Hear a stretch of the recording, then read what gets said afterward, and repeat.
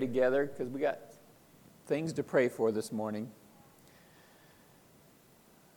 Father, we thank you for our gathering today. We thank you for this church, and I thank you for every person here that belongs to this church, the fellowship of the saints. We thank you for Jesus and all that he's done for us. We thank you, Father, for your love. And Lord, I pray especially this morning for Rachel as she continues to heal. Lord, we thank you for protecting her, for preserving her life in such a dangerous situation, Lord. And we thank you for the great doctors who worked on her. We pray for the Geisland family as they continue to deal with this matter, Lord. And pray that you would give Rachel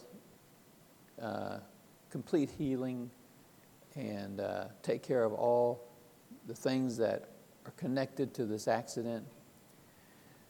Father, I pray for Jessica, who broke her arm, and pray that you would help her arm to heal well, and pray that you would relieve the pain that she has and help her in this healing time. I pray for Don Hoyt, Lord, and pray that you would take special care of him as they found bleeding by the brain. So, Lord, we pray for your mercies upon him. We thank you for Don and his faithfulness. We thank you for Lynn and the way that she cares for him. Pray, Lord, that you would just continue to encourage him and help him. And thank you for his continued trust in you. And then, Father, I pray for Dennis Bird, who many of us know, who has cancer and is undergoing treatment. And pray, Lord, that you would work in his body to make the treatments very effective, to be able to take care of the cancer. And Lord, that you would encourage him and help him in this time. Now, Father, we pray that you would help us as we look into your word, help us to understand more of you and of your word, and to become even better people who can help people out in our world because things are so confusing today. We pray in Jesus' name, amen. You know, this morning what I'd like to do is say a few words about last week's Bible passage that I think will be very helpful for understanding that passage and also will help us for this morning's passage. You know, last week Jesus talked about, in our passage, Jesus talked about the teaching of an eye for an eye and tooth for a tooth. And basically meaning when somebody does something wrong or commits some kind of a crime, their punishment should fit the crime. And if they knock somebody's tooth out, they deserve to have their tooth knocked out. And it makes a lot of sense in one way because you want the punishment to stop the person from doing any more, and you want them to pay for their crime, in a sense. And so when you're talking about judges, bringing up a penalty or authorities carrying out, judgment, then it makes sense. But in Israel, what it did, it became more of a cultural mindset even outside of the judicial system. And it actually became a tool of revenge for anyone who thought they had been wronged. Eye for an eye, tooth for a tooth. And so, as God's people, as they are listening to his word or looking at his commandments, but as they move further and further away from God in their hearts, something like eye for an eye, tooth for a tooth can become, I'm going to get even. Just to have that mindset without the heart toward God, it can turn into something that's very vengeful and violent. Whatever you do to me, I will do to you, if not worse.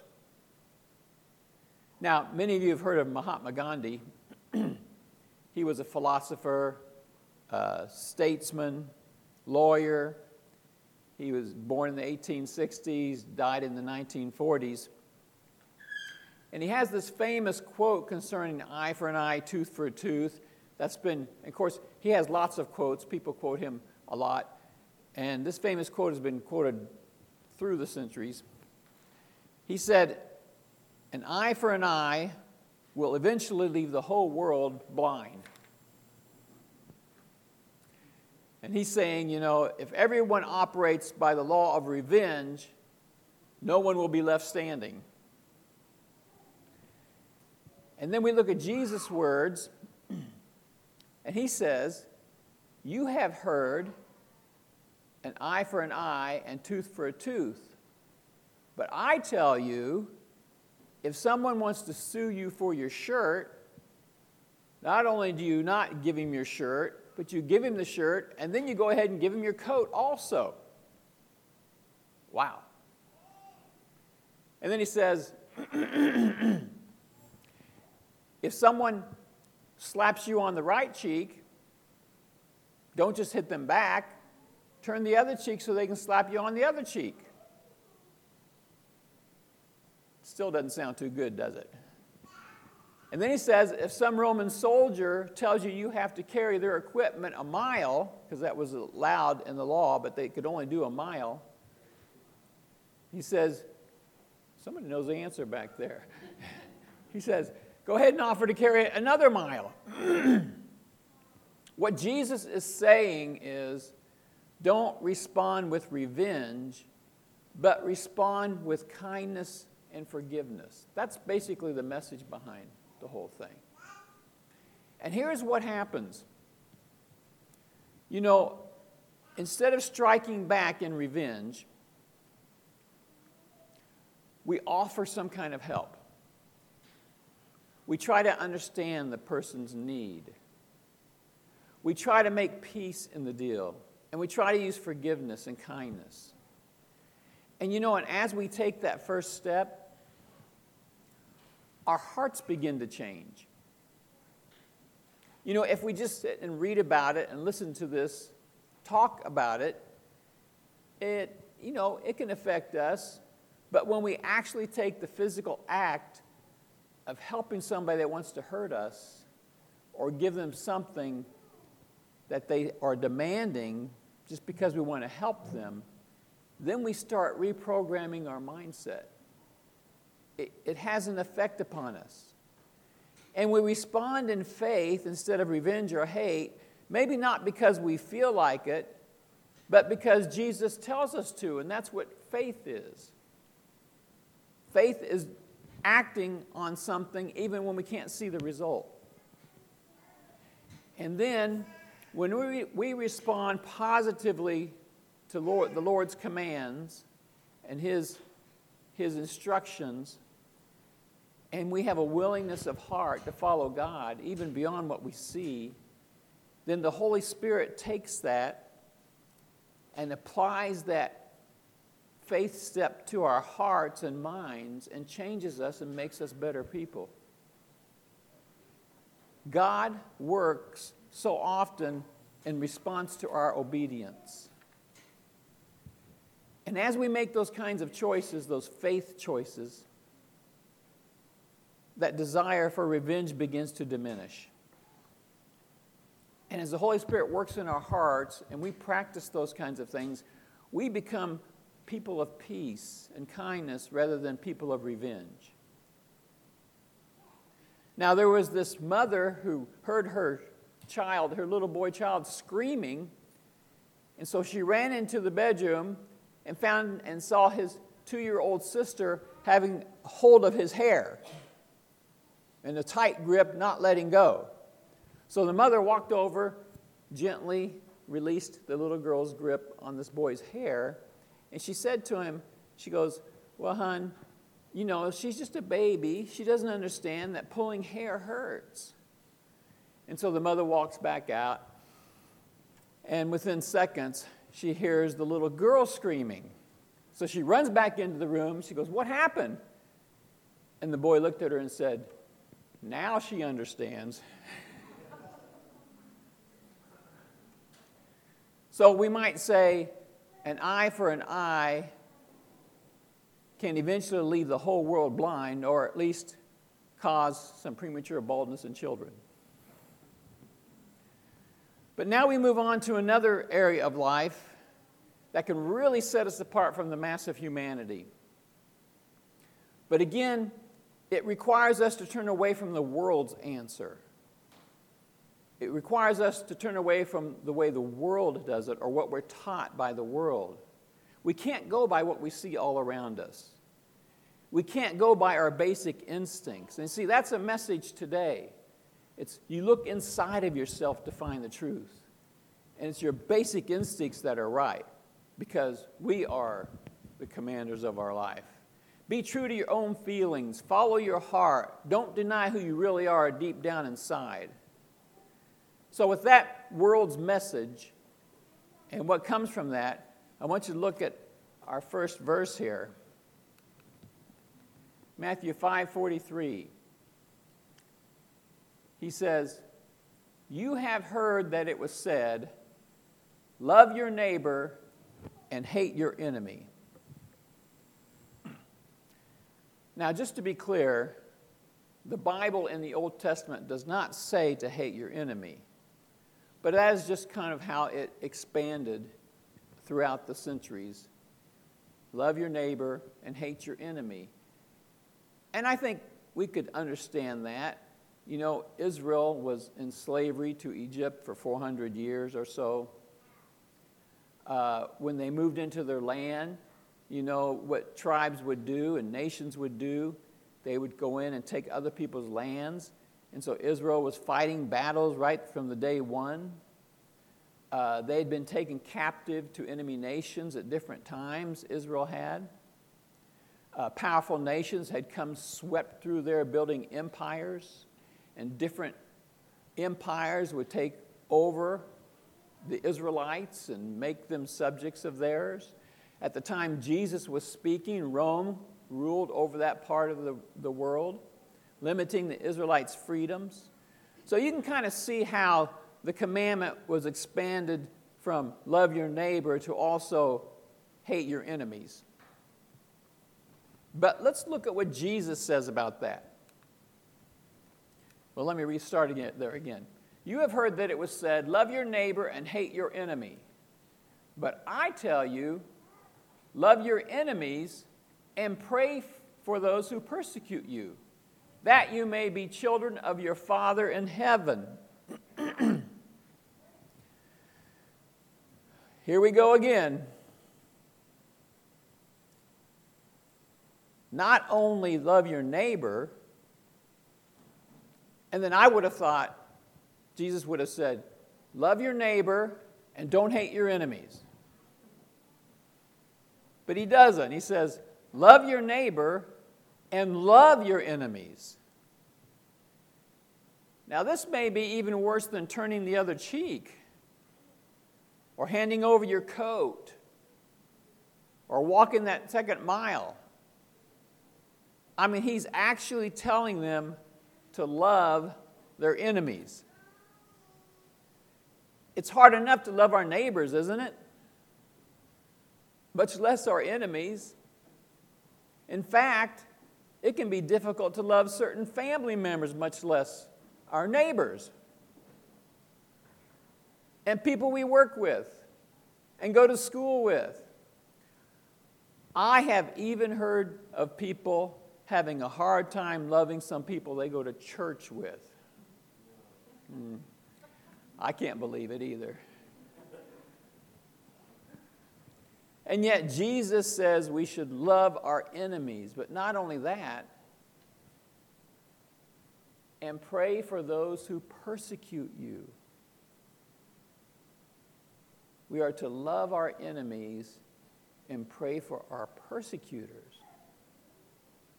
What is he talking about, and why does he say this? I mean, it goes against everything we feel. If we're looking inside for the answers, we're not going to find that one there.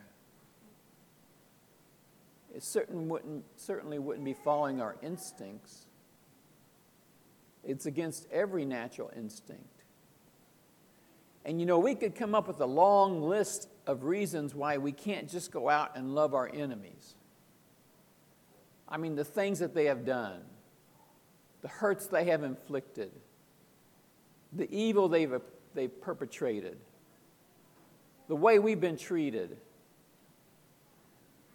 Think of those who masterminded the 9/11 attack that killed 3,000 Americans. I'm amazed at what they had to go through in order to carry that off. First of all, to plan that, driving or flying airplanes into those massive buildings, those towers.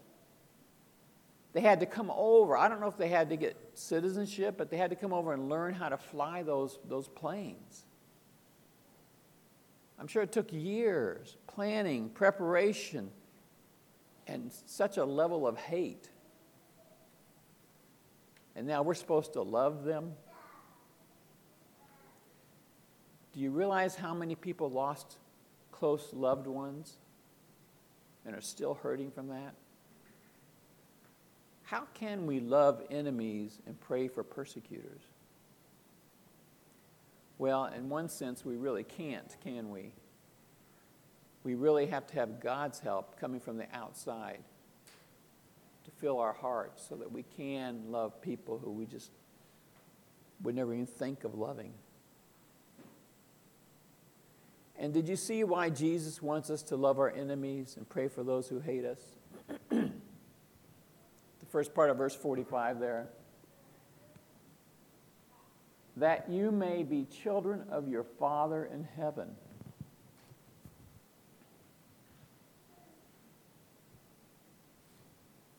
Jesus, let me look here at verse 5. That you may be children of your Father in heaven. He causes his sun to rise on the evil and the good, and sends rain on the righteous and the unrighteous. Jesus doesn't tell us to look inside of ourselves, to follow our hearts.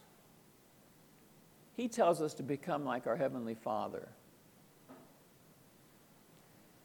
God wants us to take on His values and His character.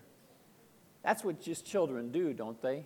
They just start following their parents' values.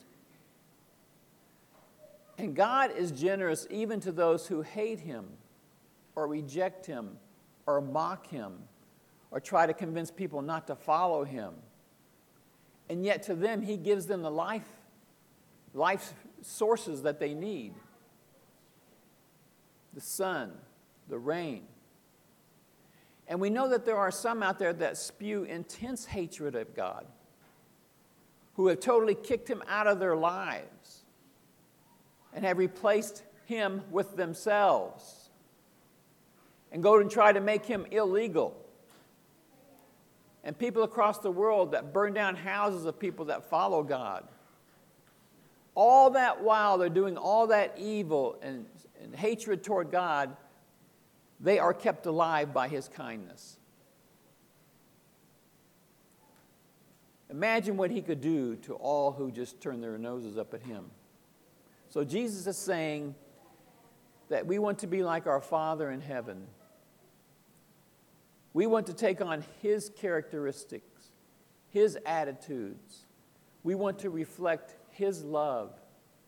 And not just love those who already love us, but extend our love to those who don't love us and maybe even try to hate us and maybe even try to kill us or stop us or turn us from God. And again, we do this by faith because we may not be able to make it come from our hearts at first. But when we engage in acts of love for others, it starts to reform, reprogram our minds. The Holy Spirit encourages our hearts when we take steps of faith and increases our understanding and God's wisdom so that we can please God and obey God and follow Him. Sometimes we may be waiting for God to change our hearts before we begin taking steps of faith. We may say, well, I'm not ready yet. God has to move me.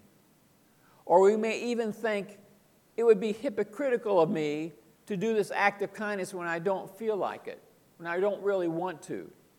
You know, I've talked to individuals who go to church, claim to have turned to Jesus for the forgiveness of their sins, claim to be Christians just outright, but they say, you know, I really don't live for him real strongly because I would feel like a hypocrite, because I really don't want to. But you know, I've heard that. Now, that's twisted thinking. It's really hypocritical to claim to belong to Christ and then refuse to live for him. So we've got it backwards. God responds to our acts of faith and rewards willing hearts. And then the Holy Spirit takes our actions and attitudes and increases our faith and our understanding and shapes our character to become more like Jesus. The Christian life is a life of faith. It is a life of taking steps of faith. And the Spirit of God who indwells us is with us to encourage us each step of the way, to teach us as we go, to strengthen us, and to help us on to Christian maturity. And he continues to deepen our understanding. He gives us understanding beyond what anybody in the world can see or understand. And that's why we look so odd to people, because they're not even in that realm. And that's why we can't go to the world for answers, because they're not in that way of reasoning and understanding. And in all of that, God builds our character. You know, the African impala can teach us a lesson about faith. The impala can jump to a height of over 10 feet and cover a distance of over 30 feet. That's quite a jump. But yet, these impalas can be kept enclosed in any zoo with only a 3-foot wall, because they will not jump if they can't see where their feet will land. So to them, it's impossible. They just don't know. They won't do it. Well, faith is the ability to trust what we cannot see. But we have such good reason, because it's God whom we're trusting. Often what we cannot see is what God will fulfill as God fulfills his promise. But we know that he is faithful and true. So God wants us to not only love our neighbors, but he wants us to also love our enemies. And he wants us to be willing to pray for our persecutors. That takes a lot of faith, doesn't it? But look what Jesus says will happen if we don't take these steps of faith. If you love those who love you, what reward will you get? Are not even the tax collectors doing that? And if you greet only your own people, what are you doing more than others? Do not even pagans do that?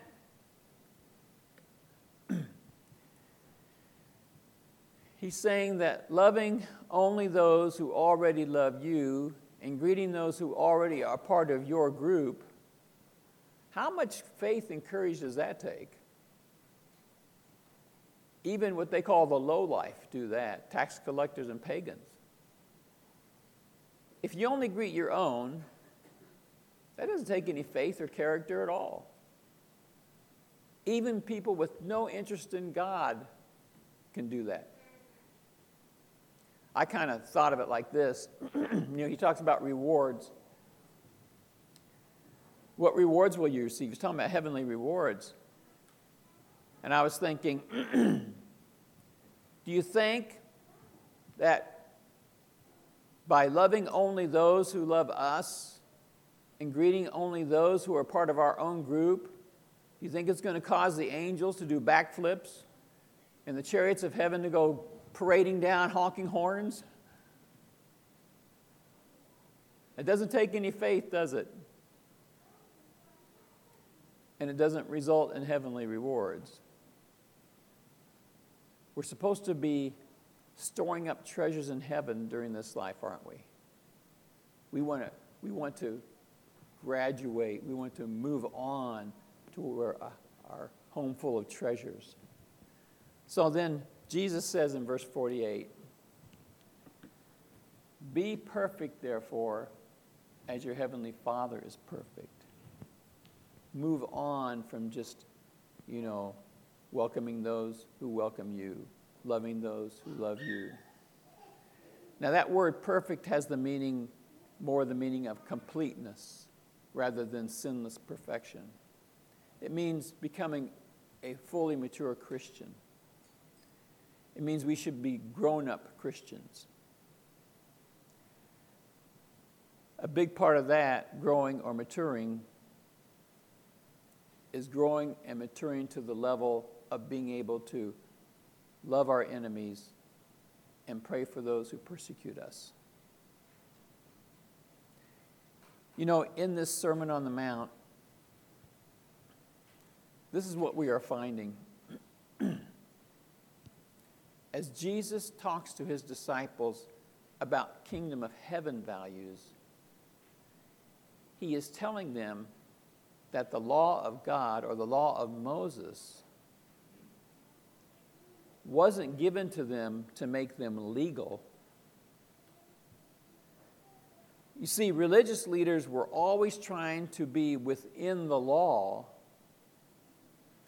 but yet while they had sinful hearts, selfish, prideful hearts, hateful hearts, because they were plotting Jesus' murder while they were claiming to obey the law. While if someone truly followed the spirit of the law, what the law was written for, as Jesus would teach it, then it would lead past the legalism to hearts of love and forgiveness. And so Jesus is saying if we truly followed the sense of the law, what it was meant to be, we would move toward love and forgiveness. But as Jesus spoke about all these life matters that we've been seeing over the weeks, anger, lust, divorce, honesty, revenge, how to treat neighbors and enemies, he wasn't just trying to teach them how not to get caught doing wrong, or how far they could go without crossing over the sin line. That was the Pharisees. But their hearts were evil. And isn't even that what we do with defense lawyers? Even if everybody in the courtroom knows what the action was wrong, the defense lawyer tries to show how, maybe we could look at it another way. But that's not what the law is for, the law of God. Jesus is saying in all this is that the law of God was never meant for people to stay legal when doing wrong. It was meant to help people become better people. It was meant to make God's people who love and forgive others. It was meant to help people reflect our Father in heaven. It was meant to make us true sons and daughters of our Heavenly Father. So here we have Jesus saying we are to love our enemies and pray for those who persecute us. If by faith we pray for our enemies, that can soften our hearts. That can cause us to think more kindly towards them. And the more kindly we think toward them, the more we pray for them. And the more we pray for them, the more kindly we think toward them. The Apostle Paul said the end result of the commandment is love from a good conscience and a pure heart. The result of the commandment is love. And you see, the religious leaders took it in a completely different direction. But that's what selfishness does. But this is where God is trying to take us. to take us away from being angry, lustful, wanting to divorce, dishonest, vengeful,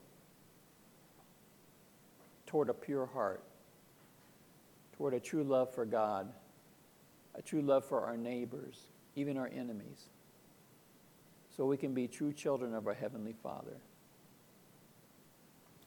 Now, our nation at this point, of course, is in this fierce political battle, and the stakes are very high. And the battle lines have been drawn very distinctly, haven't they? And, you know, it does concern us because if, you know, one way or the other, we go this way or that way, it's going to make a big difference. But are we able to pray for our political enemies? Are we praying for our nation? Praying for the Church of Jesus Christ and what we can be at this point in time. And so, this morning, I'd like just to end our time with a time of prayer for our nation. And any way you want to pray for our nation, but I'm just asking if a few people will, just stay seated, but asking that a few people will pray in some way for our nation, maybe this election, maybe the new administration, you know, whatever it is. Whatever comes to your mind, is we could just lift up our nation in prayer as the body of Christ.